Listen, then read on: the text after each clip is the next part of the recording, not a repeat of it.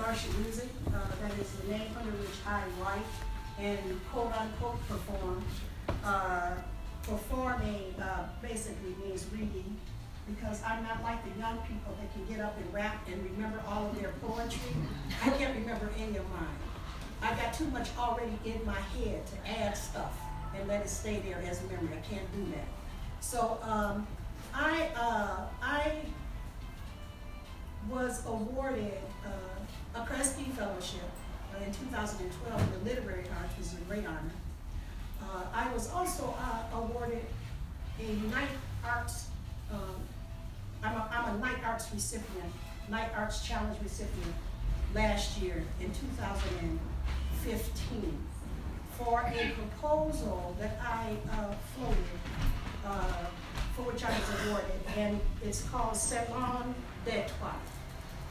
And I had an idea because I do a lot of talking around town, around our area here, and I thought it would be a lovely thing to be able to have salons in which I basically can sort of like get dressed up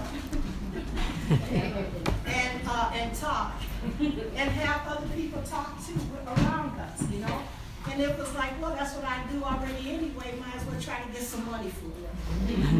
But in a less kind of crass sense than that, I thought it was a vacuum, that we needed some place that we can talk about things, and we need safe places that we can talk about things, so that we can have places that we can confront some of these issues that are plaguing us in these urban areas in which blacks and whites are coming together, living together, many for the first time ever.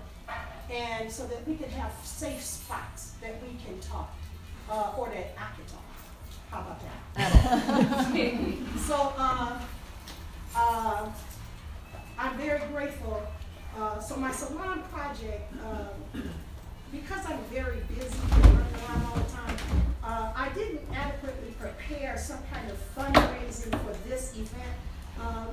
The Urban Council and leadership offered for me to come here and do a sort of precursor to my salon project. My idea with salon is like the French salons and the European salons in the last century and the century prior, in which women primarily were the catalysts for talking about the events of the day.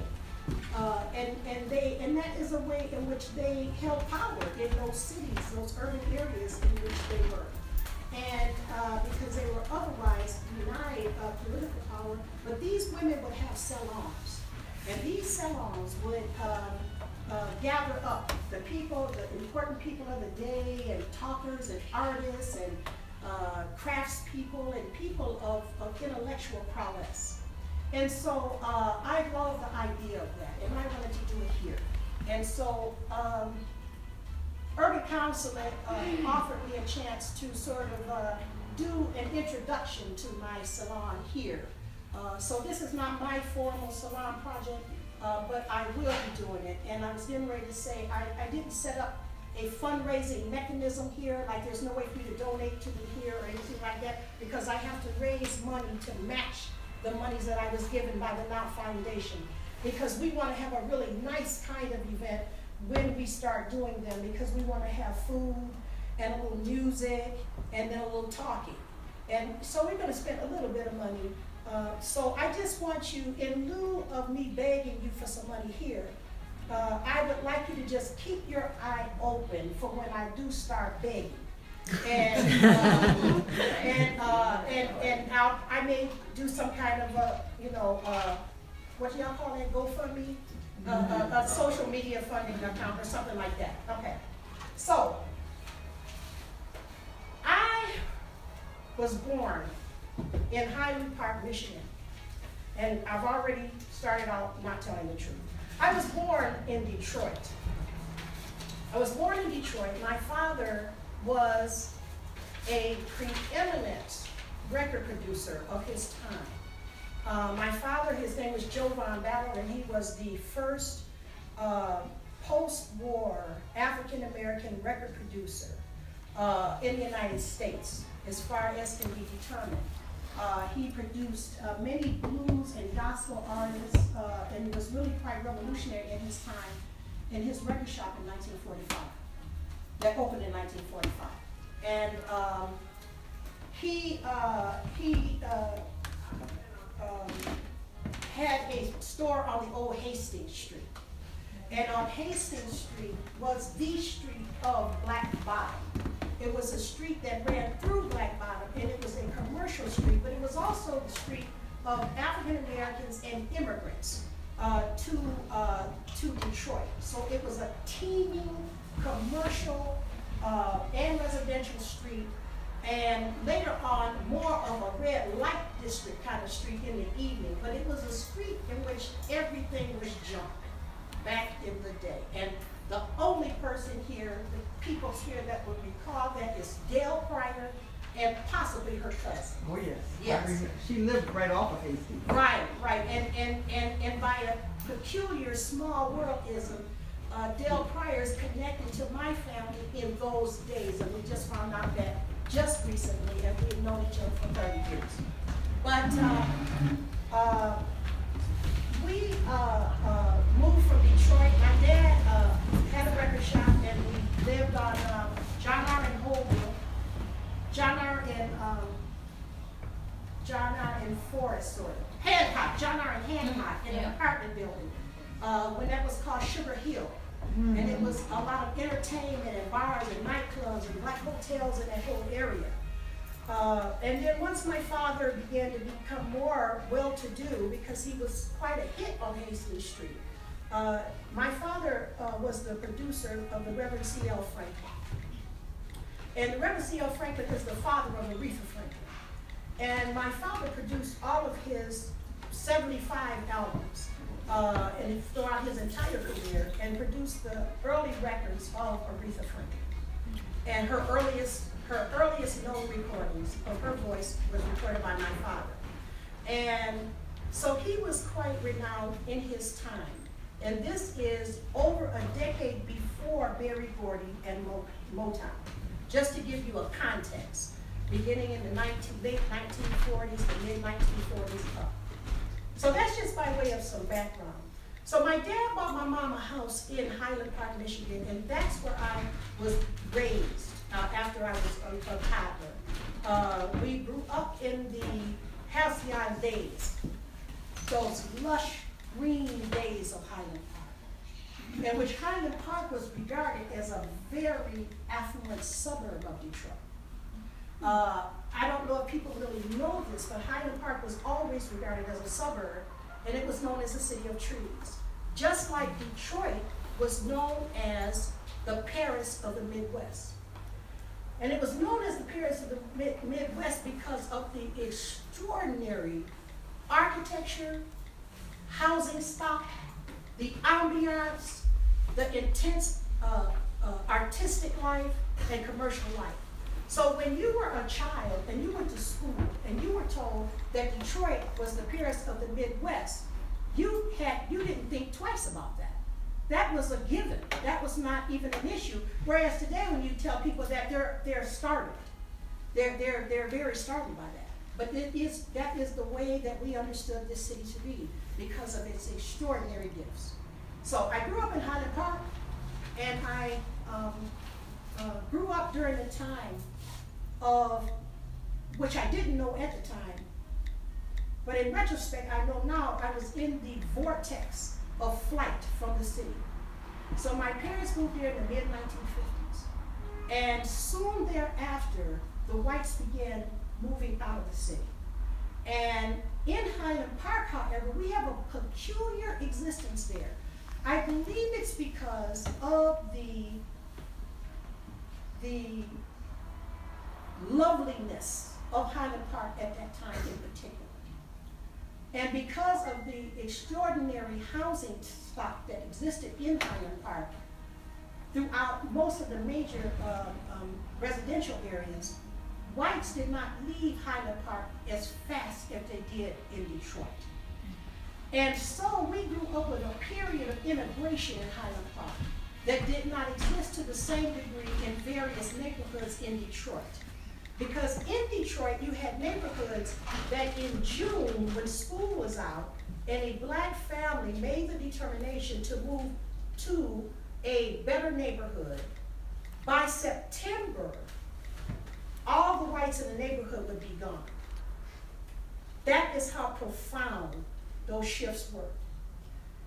And I'm giving you this as a background to this point. This point is not going to be that long, but I want to tell you how I came to this. So, I grew up in this integrated, kind of unusually integrated atmosphere in Highland Park, which was not just integrated with blacks and whites, but was also integrated with other people of other nationalities, such as Lebanese, Armenians, Greeks, and other peoples of color that lived in Highland Park. So we sort of had a rainbow kind of life there. So over time, the economic tsunami hit Highland Park because of the abandonment by the major companies that were there. I want to be clear, I don't refer to the leaving of people as abandonment. When I talk about whites leaving the city, I don't say that whites abandon the city, because those are individual choices made by individual families. Even if they're made for the most fearful, even racist sometimes kind of reasons, individuals do not abandon cities. They move. It's just that simple. But I believe that corporations abandon cities, and I try to make that distinction, because I'm always trying to point out here that the issues that happened here in this city were not done by individual people, but they were caught up in a massive move that was instigated by real estate interests, developers, moving people to the suburbs in order to develop the land outside of 8 Mile. When I was a child, if you visited 8 Mile, you were in the country. If you crossed 8 Mile, pretty much. Or if they were not country, you were in an area that was the city, but many of the streets were still dirt roads. There were no lights in many of the streets. And I'm talking about streets like Royal Oak and even Ferndale and streets like that, you know, near suburbs. So during this time, the intensity of white flight was very great. And we understand now what took place. Over time, the industries abandoned Highland Park, and over time, Detroit. And then the social tsunami began to reflect that, because then you had the influx of drugs. You had the influx, of course, of crime that came along with those drugs. And you had a basically destruction of not only the economic fabric, but the social fabric as well in many respects. Now, everybody's kind of familiar now with what happened since then. On Facebook, which I believe is just one of the most miraculous tools known to mankind, and only Facebookers get it. But I get Facebook, and I get what it can be. And we have a group of Highland Park alumni, Highland Park High School alumni, and we're all black. And because by the time we got to be, you know, later on, you know, there was a lot of black kids. And gradually, white kids began to find their way to our Highland Park alumni group. When I say white kids, I mean white old people. Like me. You know, you sort of always say kids in your old age group. Well, there's this group of white baby boomers that began to find their way to this Facebook because they were looking for their Highland Park High School friends. And here we were welcoming these people that we knew when we were children and we had not seen or heard from in over 50 years. And gradually they began to filter into our groups. Well, I say this is an aha moment for Miss Martian Music, because I'm feeling like we can do something with this. This is a very interesting point in history here. And so I began to encourage conversations. And I wanted them to talk about, tell us the story about when you left. Tell me the story. And we began to dialogue in this Facebook group. without the characteristic animus and venom that characterizes these type of discussion, because I'm not going to be a part of that. I wanted people to be able to talk about how they felt when they left the city as children, as 10-year-olds, who had grown up with all of these people in our neighborhood, all of us kids, and all of a sudden moved away. So, and that conversation started. Out of that, I ended up, over a period of time, writing a piece that I called The Kidnapped Children of Detroit.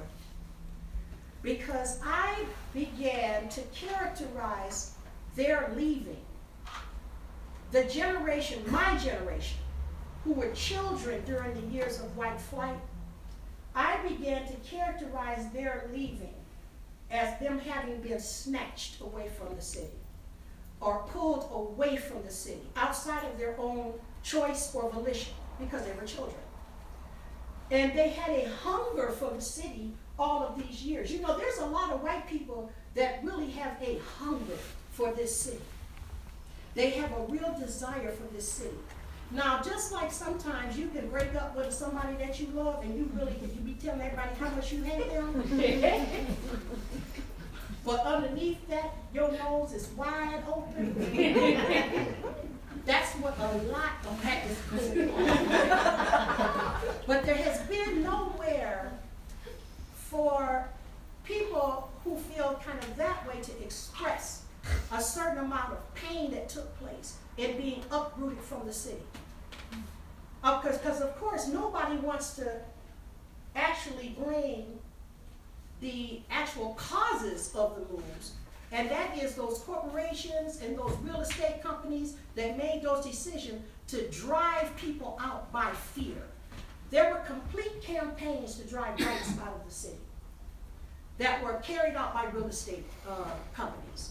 They would be on telephone campaigns, scaring people, telling them, you better get out now, you better get out now, they're coming, you better get out now, the black are coming. This kind of thing was taking place throughout the city. So this kind of toxic, venomous kind of campaigning was going on, driving people through fear out of this city. So I began to write about this. And after I wrote The Kidnapped Children of Detroit, which I wrote to some acclaim, I thank God for that, at the end of that piece, I talk about whites moving back into the city.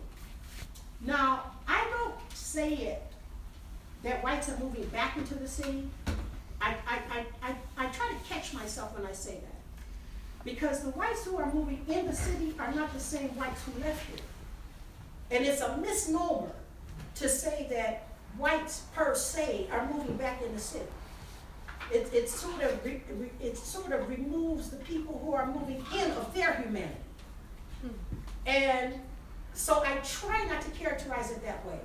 Although in a sense, of course, it's obvious that whites are moving into the city. But I don't know if we want to say back in the city in that same way. I believe in a precision of language. And I believe in an expression of reality that really reflects respect for human beings.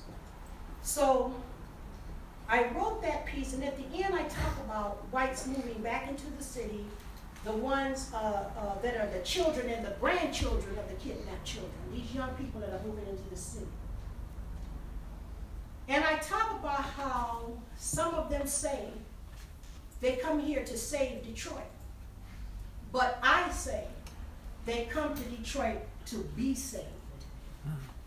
And that became a sort of mantra for me, because I was trying to express something. That so many are coming believing they are only giving something to this city. But they are really coming here to learn how to live with other people. Now there are a lot who are not.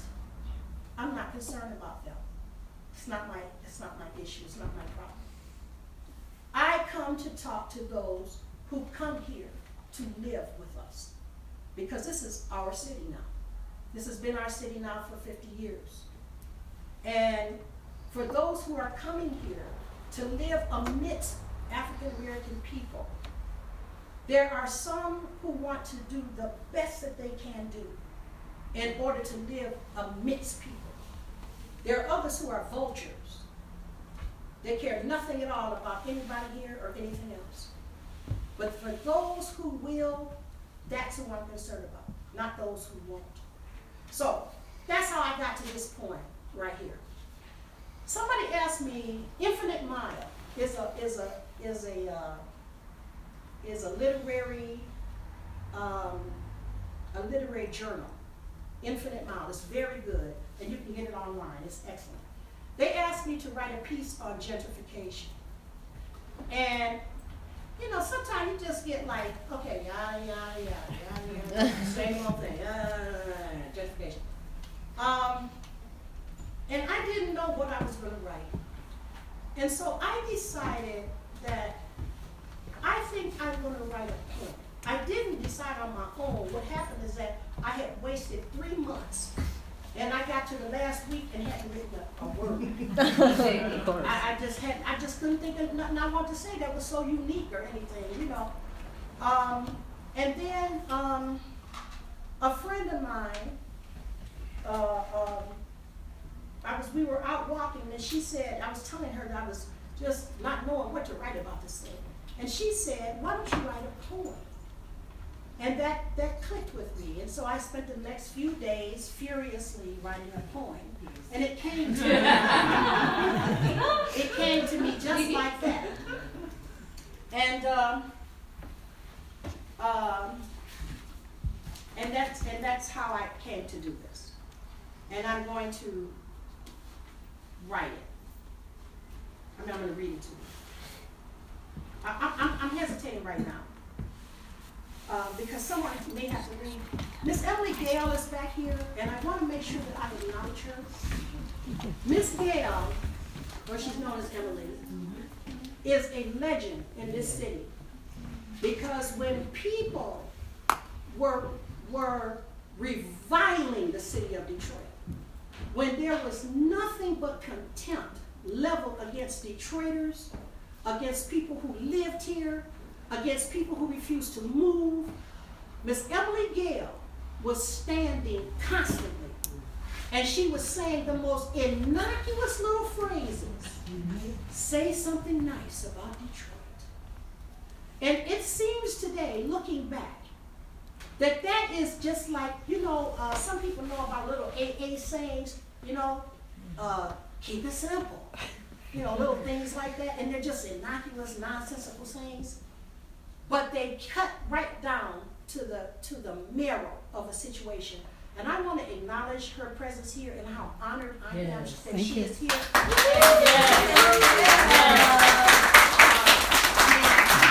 honored not just that she's here, that I even got a chance to meet her. Because she's someone who I grew up reading in the paper, and then she left here. And when she left here, a part of the soul of the movement to keep alive this good feeling about the city left with her. But there were other people who carried it on. There were other people. Miss Dale Pryor is one of them. Amen. Dale Pryor here is an artist. She is a gallerist. She has a gallery in Midtown. And she is one of the pillars of not only Detroit, of Midtown. She's a Midtown pillar. And I wanted to acknowledge her as well because I don't know when they may have to leave, okay? And her cousin. Okay, what is your name? Chris Griffith. Yes, Chris. Miss Chris Griffith. These are elders. These are elders, and I want to make sure that I acknowledge. I don't know how long they've been to stay. I know that Miss Emily does not live here, and she's visiting. And I'm also going to give a plug because she is going to speak here next week. There we go. Next month at 6 o'clock. And you better get here. Thank you. Something else. Yes. You know. I'm working my way back here, though. I sure. Thought so. Yeah, definitely. Okay, yeah. You know, people come back to the D, you know. But I am very honored. Okay. So, this lady said, why don't you write a poem? So I said, I'm going to write a poem. What are you going to write a poem about? Well, it started hitting me. What is one of the things that you hear all the time when you're talking about gentrification, when you're talking about the city? And this one thing came to me, and that is about how my friends and I, when we're together talking, you on the phone and you're saying, girl.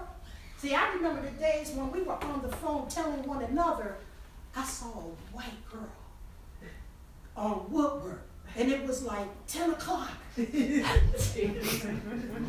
Because the leading of the city was so profound here that it was actually just astonishing when you would see whites in the city in certain areas at certain times of night, or young women, young people. It was just astonishing.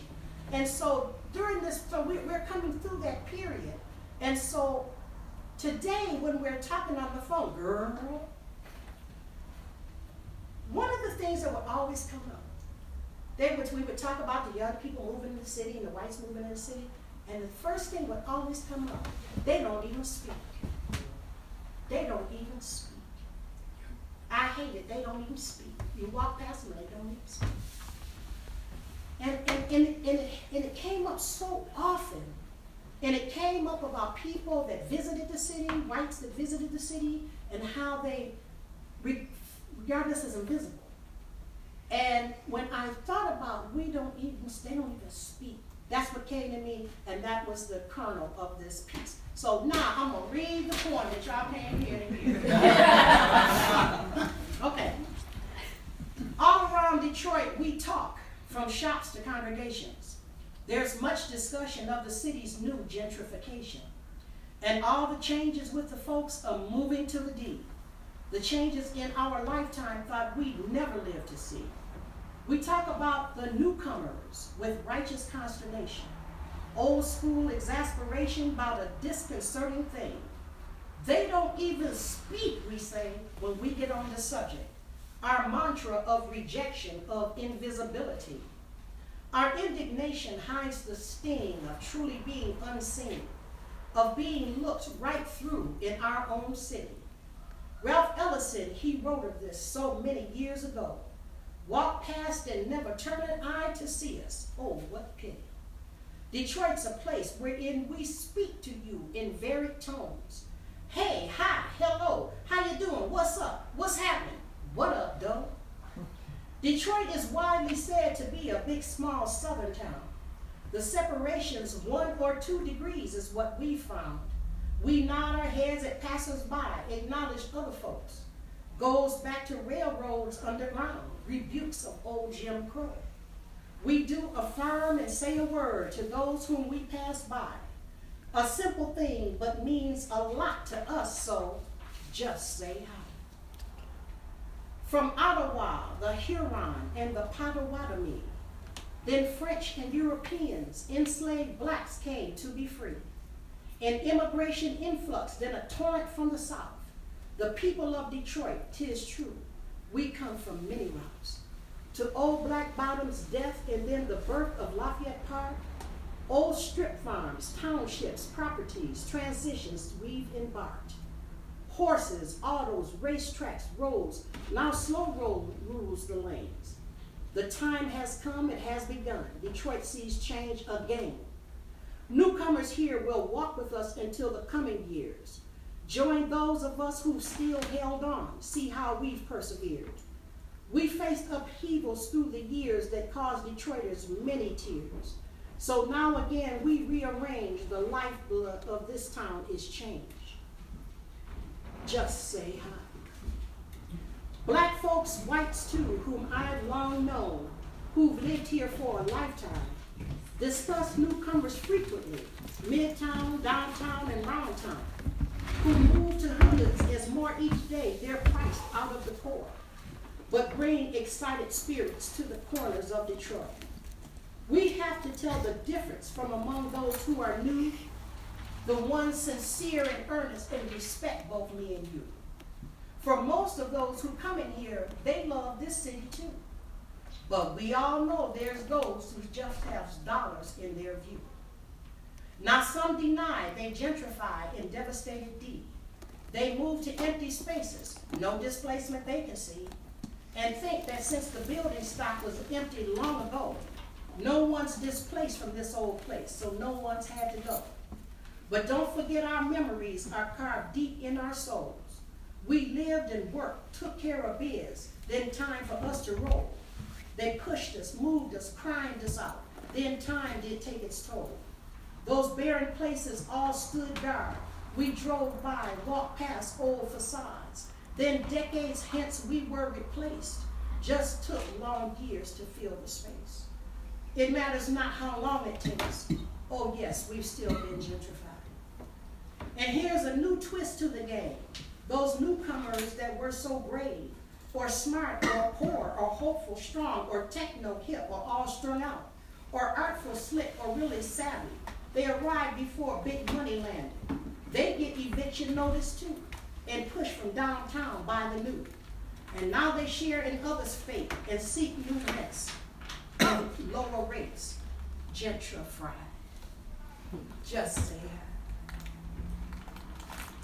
We talk about the buildings, all the barren, ragged mastodons, old factories, shops, and corner stores, warehouse structures built to last, ghoulish hulks of prosperity past, when streets weren't split by overpass. Ghastly end days, totems rise, burn retinal scars in children's eyes, owned by investor absentees, awaiting days when values rise. Vultures trying just to see the profit possibilities. We coexist with nightmare escapes, the charred and grisly, devastated. Built environs, and for our eyes, the Heidelberg becomes a pyre. The ruined porn photographers are clever choreographers of images that skew the way we live here in Detroit each day. Worship ruins like religion, treat our protests with derision. They love that urban that treats us with little care of what hurts us. Just say hi. You see, we live on many blocks that seem unaltered by the car, with neighborhoods of much good care, of lovely lawns and kept-up yards. And look, with just a camera's twist, it seems as if we don't exist. But now newcomers have arrived, our neighborhoods get newly eyed. And even so, for sure we know how hard we fought to keep our homes. And though we know we were ignored, our labor was its own reward. For our beloved city rests on many shoulders that were blessed. We had no time to feel bereft. We carried on when others left. Just say hi. We speak of the abandonment of the great leaving years ago. Plants and stores and factories taking jobs and money flowed. We arrived, the neighbors left, not so much fled, but driven out. Across 8 Mile, pawns in a game of money makers, turning land and properties over and over again. Run out, I'd say, by their own fear, manipulated by the hands that instigated, profiteers that made the money as they ran. And as they left their busted blocks and fled their grand homes lock and stock, I wonder what it did to us to watch them flee and scorn us thus. Just say hi. We talk about foreclosures, of the forcing out and moving in. The transfers of this property impacts all generations here. We speak of landlords who deny a yearly lease in many shops and make their tenants month to month awaiting for their big jackpot.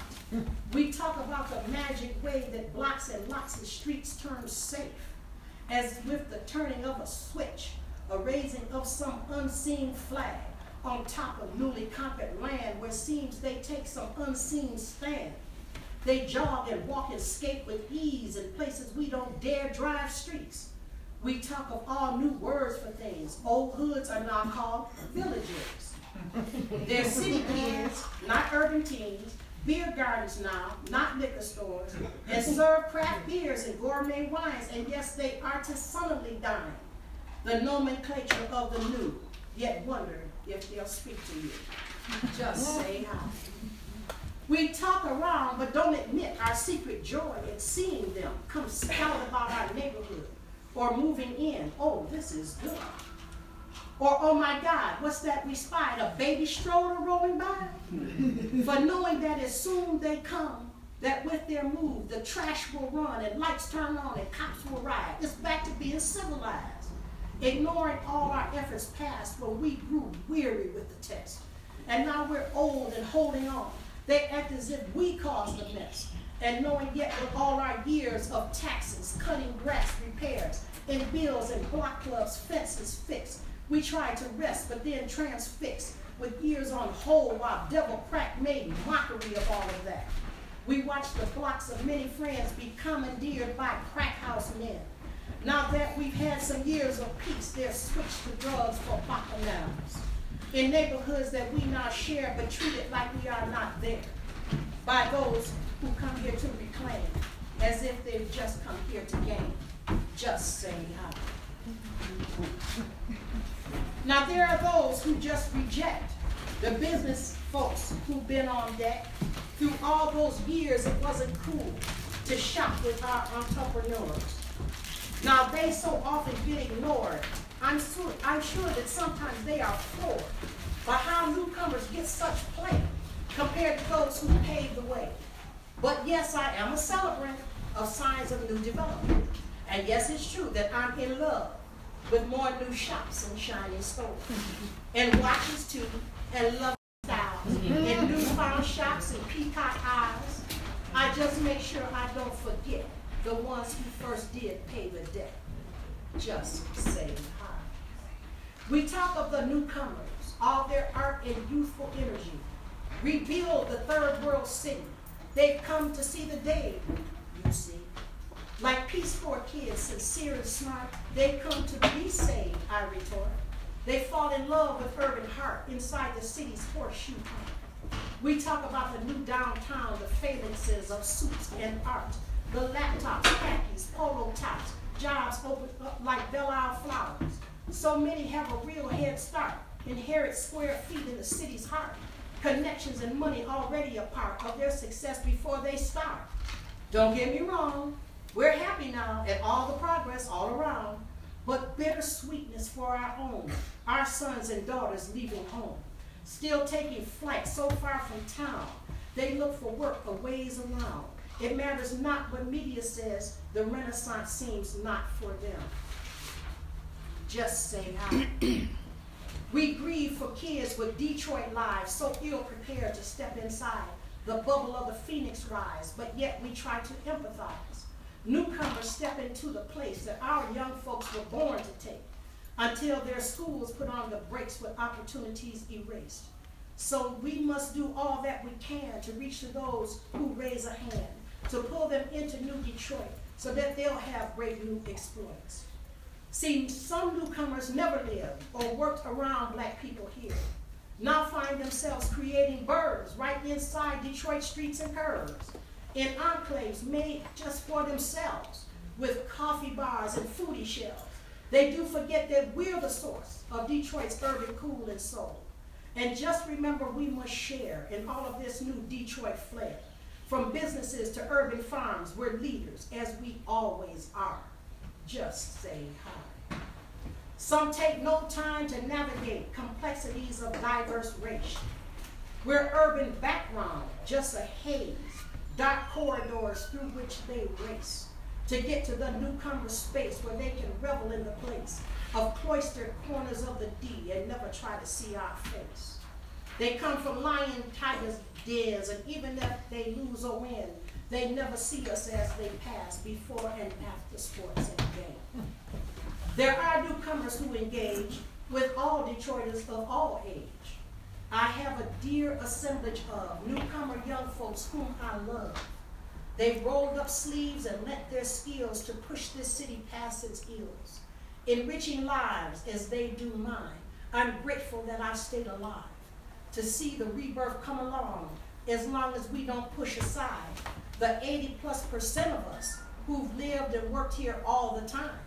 Some new kids who would be a part of everything that's 8 miles south can't figure out how to get up close.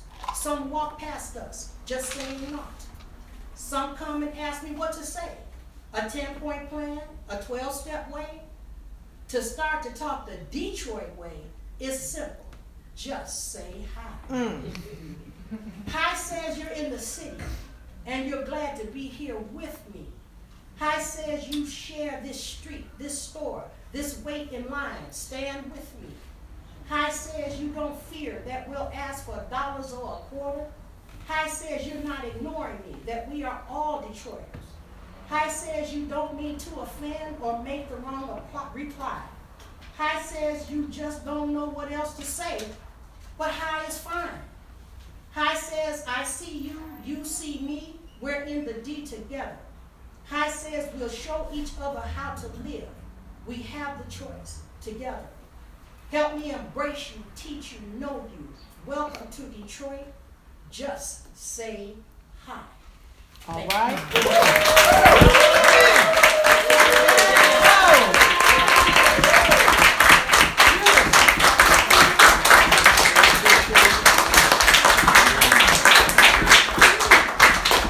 Brilliant. Oh, bless your heart. Well, you know, I got it for most of our conversations on the phone. Well, yeah. You know, you be like, girl. Girl. Well, yeah. Okay, all right, so, you know, all right, come on, let's talk. Let's talk. Well, They've only been in Detroit for 10 minutes? about an hour. Okay.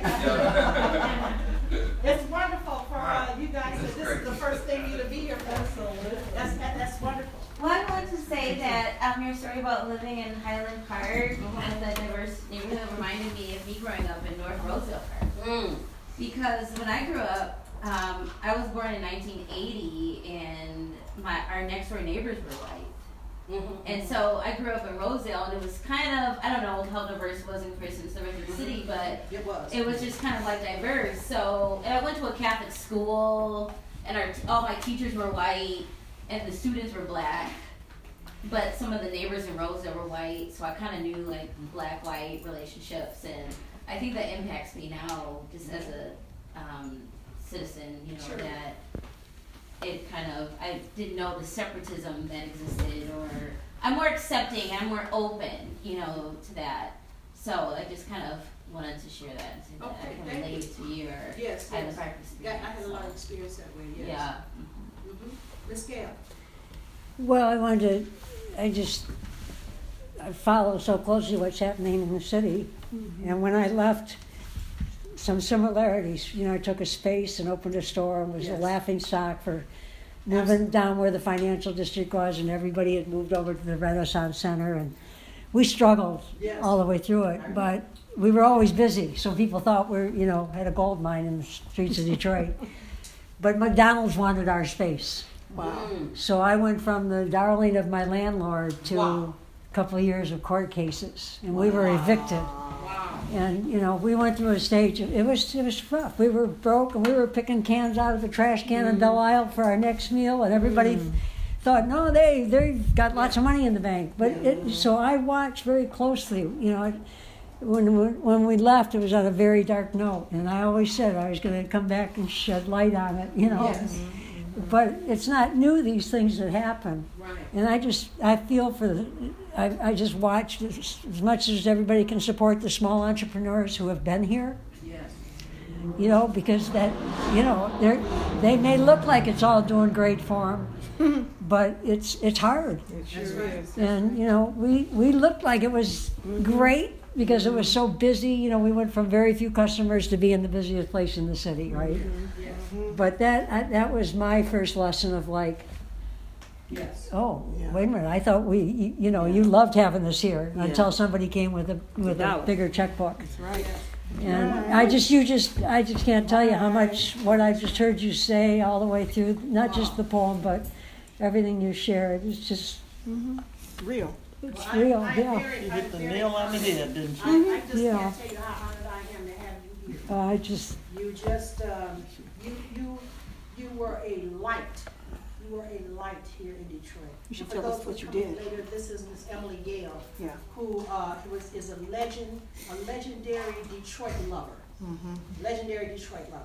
Well, I learned it from my father. We all learned it. We go back generations, Yes, right? And he was a real authentic Detroiter. Yes, yes. And One of the things, I say a lot of things in this poem, and some of them are probably better felt maybe if you read the text, but I talk about how one of the things that I realized is how when you talk about direct displacement, in this city, because of the peculiar aspect of the real estate and all of that here, many whites, young whites, are the first level of displacement that's taking place.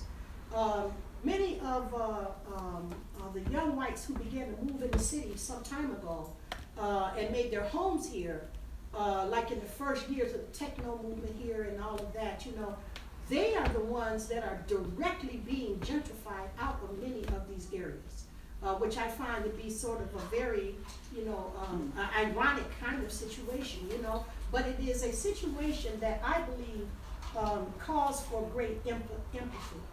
You know, that we should always be looking for this issue of commonality at the short end of capital stick. I'll put it that way. We should all be looking for, you know, there's a lot of talk about there being two Detroits, you know, the two Detroits, the two Detroit. There's the rich Detroit that's in Midtown and Midtown and downtown and I guess Corktown and wherever. And then there's the poor Detroit, the disenfranchised Detroit, all over the rest. And I don't subscribe to the notion of the two Detroits. I think it's become a trope, a stereotype that is not accurate. I think it denies how many young people that are, first of all, it denies the existence of blacks that live in Midtown. Midtown is still over 60% black. Did y'all know that? Midtown is still over 60% black. I understand that to be true. And so there's a certain level of just not seeing people. One of the threads that run through all of the work that I'm doing is the issue of invisibility and how African Americans are invisible and how there's this selective sight of us and this way of acting like we don't exist. And so in Midtown and in these other areas with this two Detroit mantra, there's also the idea that all the white people that live in and around Midtown are like rich. And this is not true because there are too many young people that I'm around all the time and I have to resist the desire to take them in my house and give them something to eat. Now, of course, if they did, I mean, they'd be in trouble because I'm not the cooking type, really. But I'm trying to say that there's so many of these young kids that are coming in the city, they are living from pillar to post. They're running from one nonprofit job to another. Some of them got 2 or 3 nonprofit jobs because none of them will pay anything. And so they're running all around, or they're students, you know, and these are not like wealthy denizens. Now, I'm not saying that there's not a class of wealth, you know, that is attracted to the downtown and midtown and all that area. But I said, but we have to be more accurate in speech a lot. We have to be accurate in our pronouncements about things.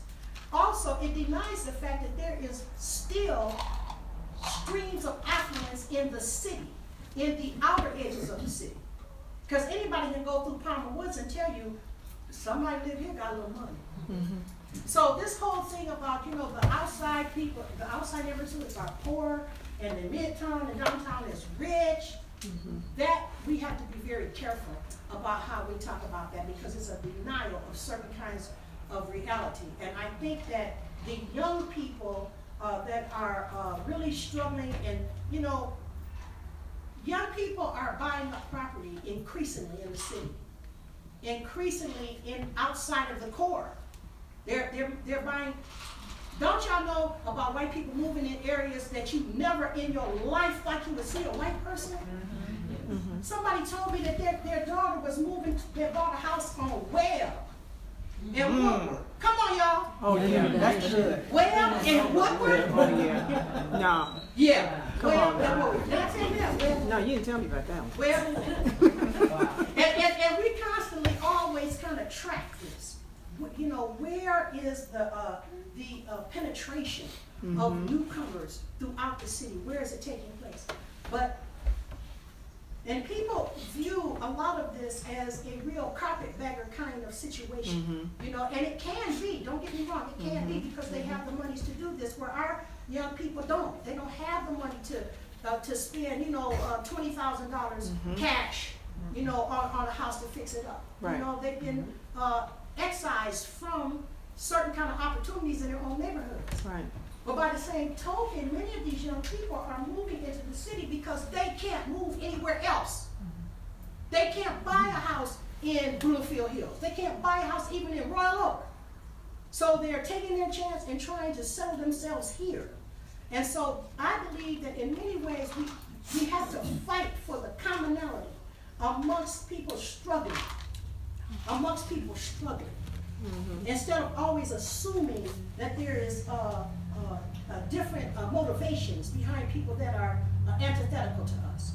And one of the ways I think in the neighborhoods, I think here in Detroit, and it may not be downtown, but around the city, I believe that we are in a very special historical period. I believe that in the city of Detroit, we are in a situation in which for the first time in over a century, we have the ability to figure out how blacks and whites and people of other colors are going to live together in this city. I believe it because I'm seeing it happen. And I'm seeing young whites move into the neighborhood with characteristic naivete because they believe that they're safe. And they're safe many times because all the black people are behind their drapes looking out for these white kids that don't have any more sense than to think that they're in safe territory. What? They walking down the street? Yeah, This come down the time? street, and so these kids, whether they know it or not, and when I say kids, you know, I'm getting older, so everybody under 50 is a kid to me. But so many of them are the repository of this vigilance that is taking place around them in the neighborhoods. And the irony of that is many of these elders in the neighborhood are the people who were the most shunned when they moved into these neighborhoods. When they moved into these neighborhoods, they were so unceremoniously unwelcome. Right. They were so toxically rejected. Right. Even people moved in secret. Right. Because even the people couldn't face, even the whites who often left couldn't even face the fact that they were leaving the neighborhood because they knew. But part of it kind of didn't make any sense. Yeah. You know, one of my friends told me that he could never figure out why everybody was so scared of all the black people, because the people that were moving in the neighborhood, they were all higher professionals and everything than his people, than the whites in the neighborhood. And he just couldn't figure it out. But he said, it was a drumbeat of fear that was being instilled in people to force them out of this city. And so this is one reason why I do not, I like to believe that I have conversations that are safer, because I'm not pointing fingers at you or you because you left. I'm looking at what compelled people out of this city. And it was all about money. It was all about money. So those are some of the considerations I have. But in these neighborhoods, I think it's very interesting what is taking place. And it's happening in neighborhoods that you would just never imagine. That whites are moving in, and a lot of it is because of the housing stock. It's so good. And it's just an amazing thing to watch this transformation take place and watch how these black people in the neighborhoods care for these kids. Watching out their houses, making sure they're not getting broken into as much as possible.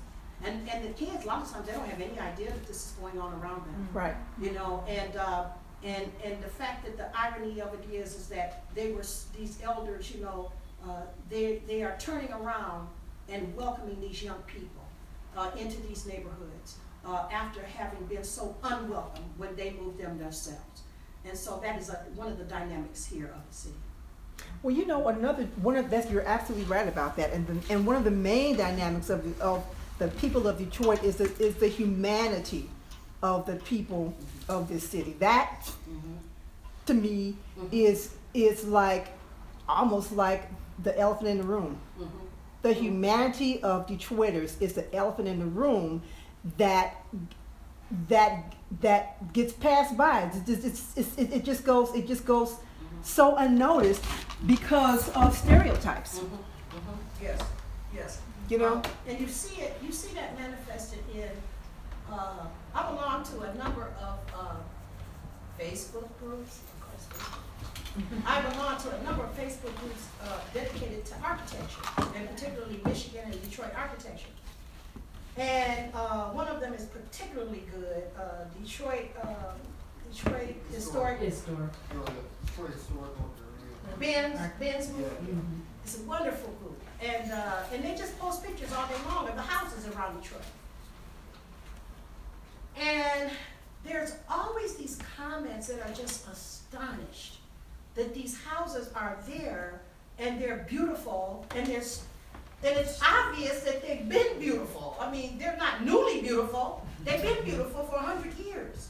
And somebody has been taking care of these houses all of this time. Yeah, a lot of times, Marsha, they'll ask, they'll see a house in Palmer Woods and they'll ask, well, when was this house renovated?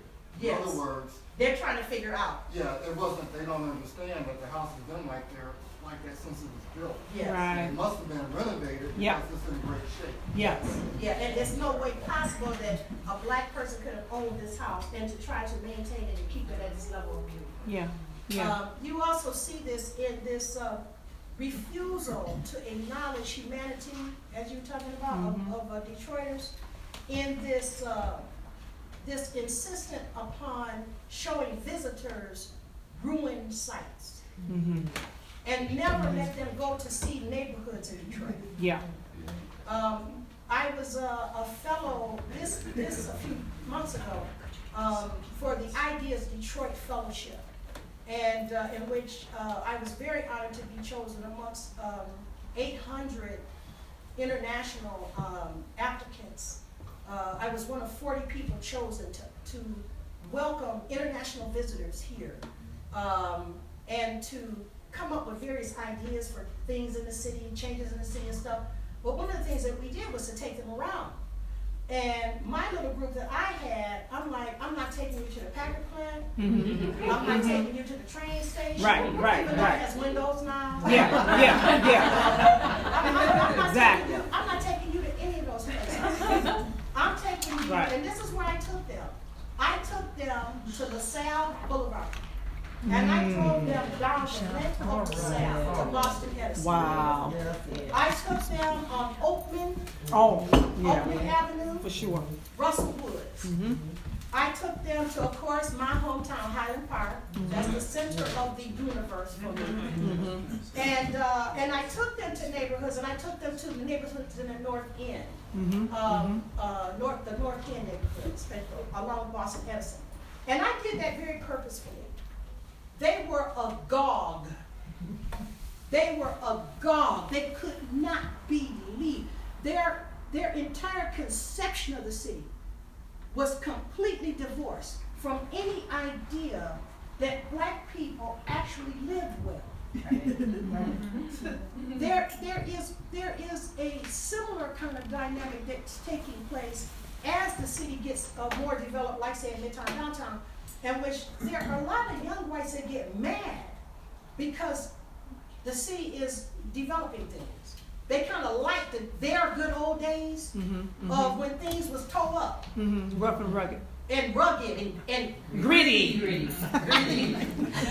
You know, and I have a lot of differences with that kind of thinking, because, but I also, as I always do, I try to empathize with everyone, because I'm trying to understand what is this, and it is because that's their reality of what Detroit is, and the Detroit that they came to love, which is some place that they could make a stake and they could find a way and all of that, but I'd be trying to tell them, look, I grew up in a city in which we had some of the most significant retail in the world on earth.